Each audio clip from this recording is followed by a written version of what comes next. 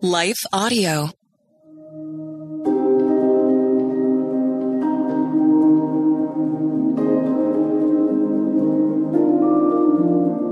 Hello. Thank you for listening to Your Daily Bible Verse, the podcast that examines one verse each day to learn more about God and His will for us.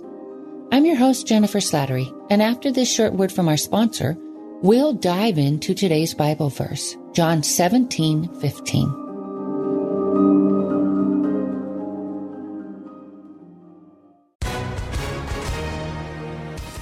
Hi, everyone. If you've been injured in an accident that was not your fault, listen up. We have legal professionals standing by to answer your questions for free. Call now and find out if you have a case and how much it's potentially worth. Call 800-497-4410. I'm here with spokesman John Wolf. So, John, tell everyone listening who should call right now.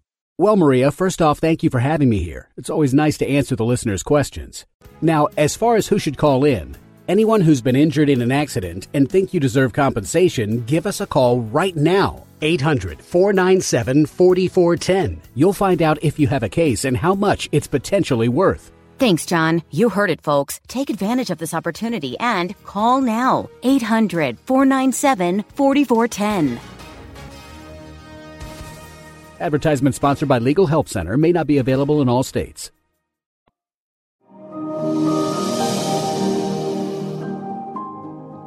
Today's Bible verse is John 17:15. My prayer is not that you take them out of the world, but that you protect them from the evil one. The summer before our daughter's 7th grade year, we sensed God calling us to transition her from private to public school, and I worried her non-Christ following friends would negatively affect her. It can feel challenging to resist peer pressure at any age, but when someone enters middle school, a developmental period during which children long for increased independence while simultaneously seeking to fit in, this can be doubly difficult. During this season, their classmates' opinions become increasingly important. Knowing this, I worried if our daughter would have the mental, emotional, and spiritual strength to be, quote, in the world, but not of it. If she would have the strength to remain faithful to Christ while engaging with those who don't know Him. Thankfully, because she continued practicing spiritual disciplines that helped her grow in Christ, and because she remained connected with other Christ followers, the experiences that I feared might damage her faith actually grew it. She was able to see the sorrow and the despair beneath some of her peers' behaviors. From her perspective, those living in spiritual darkness contrasted sharply with those who lived in the light. The world, which scripturally refers to sinful humanity who aren't led or empowered by Christ, and the ungodly systems they create, can feel really uncomfortable, confusing, and painful. Jesus knows this, and He knew the disciples would face even more challenges than you and I do as they sought to establish God's grace-led church.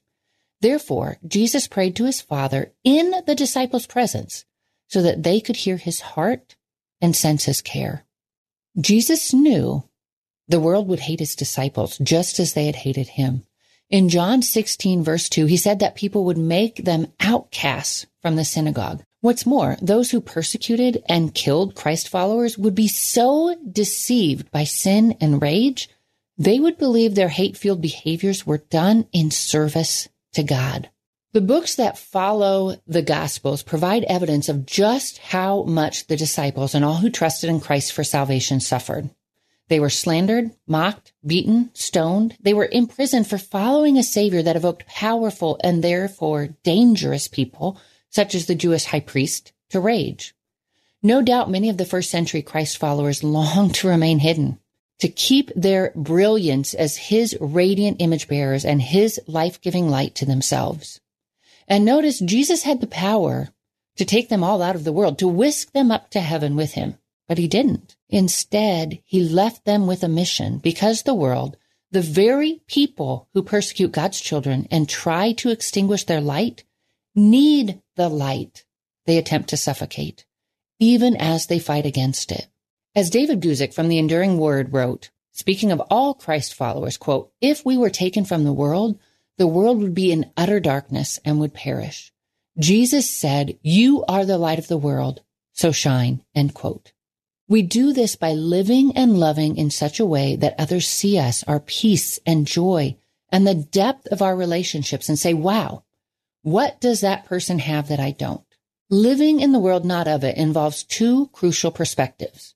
One, a deep and constant realization that this earth is not our home. God has something better awaiting us, a place where tears, pain, injustice, and sickness won't exist. Recognizing this helps us loosen our grip on everything that seems so flashy, so alluring in the moment, in order to pursue those things of infinitely more value, the things related to God's kingdom. Consider the words from 2 Timothy 2, verse 4, which states, "No one serving as a soldier gets entangled in civilian affairs, but rather tries to please his commanding officer." We see and respond to our daily challenges, but we never allow those challenges to override our mission to serve Christ, which ultimately can be defined by love. Our love for him and for others, the people who are, quote, in and currently of the world. We don't allow petty disagreements or temporary offenses to distract us or to trip us up, nor do we rely on ourselves to solve life's challenges. We keep our eyes on God, our strategic and victorious commanding officer. And our second perspective that allows us to live in the world, not of it, stems from our high calling. We never forget our call to glorify Christ in how we live in love and to, quote, make disciples of all nations as Jesus commanded us to do.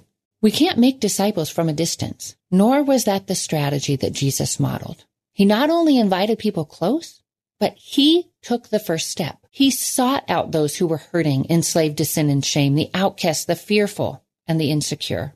In a relevant article titled, "What We Get Wrong About In the World, Not of the World," Jesse Carey wrote, quote, "The message of the gospel predicates on the idea that the world is a broken place and that Jesus can fix it," end quote. He went on to write that living in the world but not of it is also, quote, about applying Jesus's teaching to actually change the world. He has chosen us, the church, to be instruments of change that can actually bring the patterns of the world into alignment with his principles, end quote. If we want to know what this might look like in our day-to-day actions, we simply need to study the life of Christ and follow his example. He loved those who felt unlovable. He saw those who felt ignored. He sought those who felt marginalized and discounted. He elevated those with shoulders bent low, and he set those held captive to sin and death free. Only now he primarily does so through me and you. In Christ, we are the light of the world, and now is the time to shine. Let's pray. Holy Father, you have entrusted us with such a beautiful mission. You have empowered us for this mission. You have placed us where we are in this point in history, in our social sphere, to interact with people that you know we're going to encounter each day. People you want to love, people you want to transform, people you want to heal, people you want to set free. Lord, guard us from negative influences that would dim our light, and give us the strength. Give us the heart, the compassion, the mercy, the perspective, the spiritual insight to live as you would have us live, to love as you would have us love, to be in the world, but not of the world. Just as Jesus came to live in a world that he created, but that he existed beyond. It is in his name, the name of our Savior, Lord Jesus, that we pray. Amen.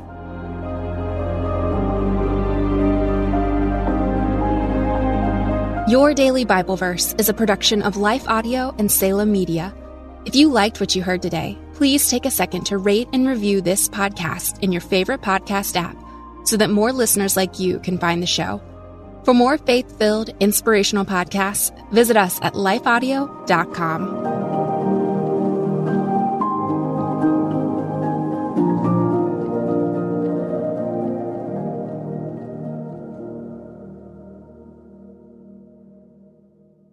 The content we feed our minds will eventually show up in our lives. If we feed our minds the lies and confusion of this world, our lives will begin to reflect worldliness. But if we feed our minds the truth of the gospel, our lives will start to reflect the heart and character of Jesus. I'm John Stange, and each week I host the Dwell on These Things podcast, where we take a deep look at the Word of God and learn what it means to apply it to our lives. We don't skip difficult passages, and we don't gloss over the truth. If you're looking for a show that will put your mind in a better place and help you understand God's Word with more clarity, you can listen to the Dwell on These Things podcast at lifeaudio.com or on your favorite podcasting app.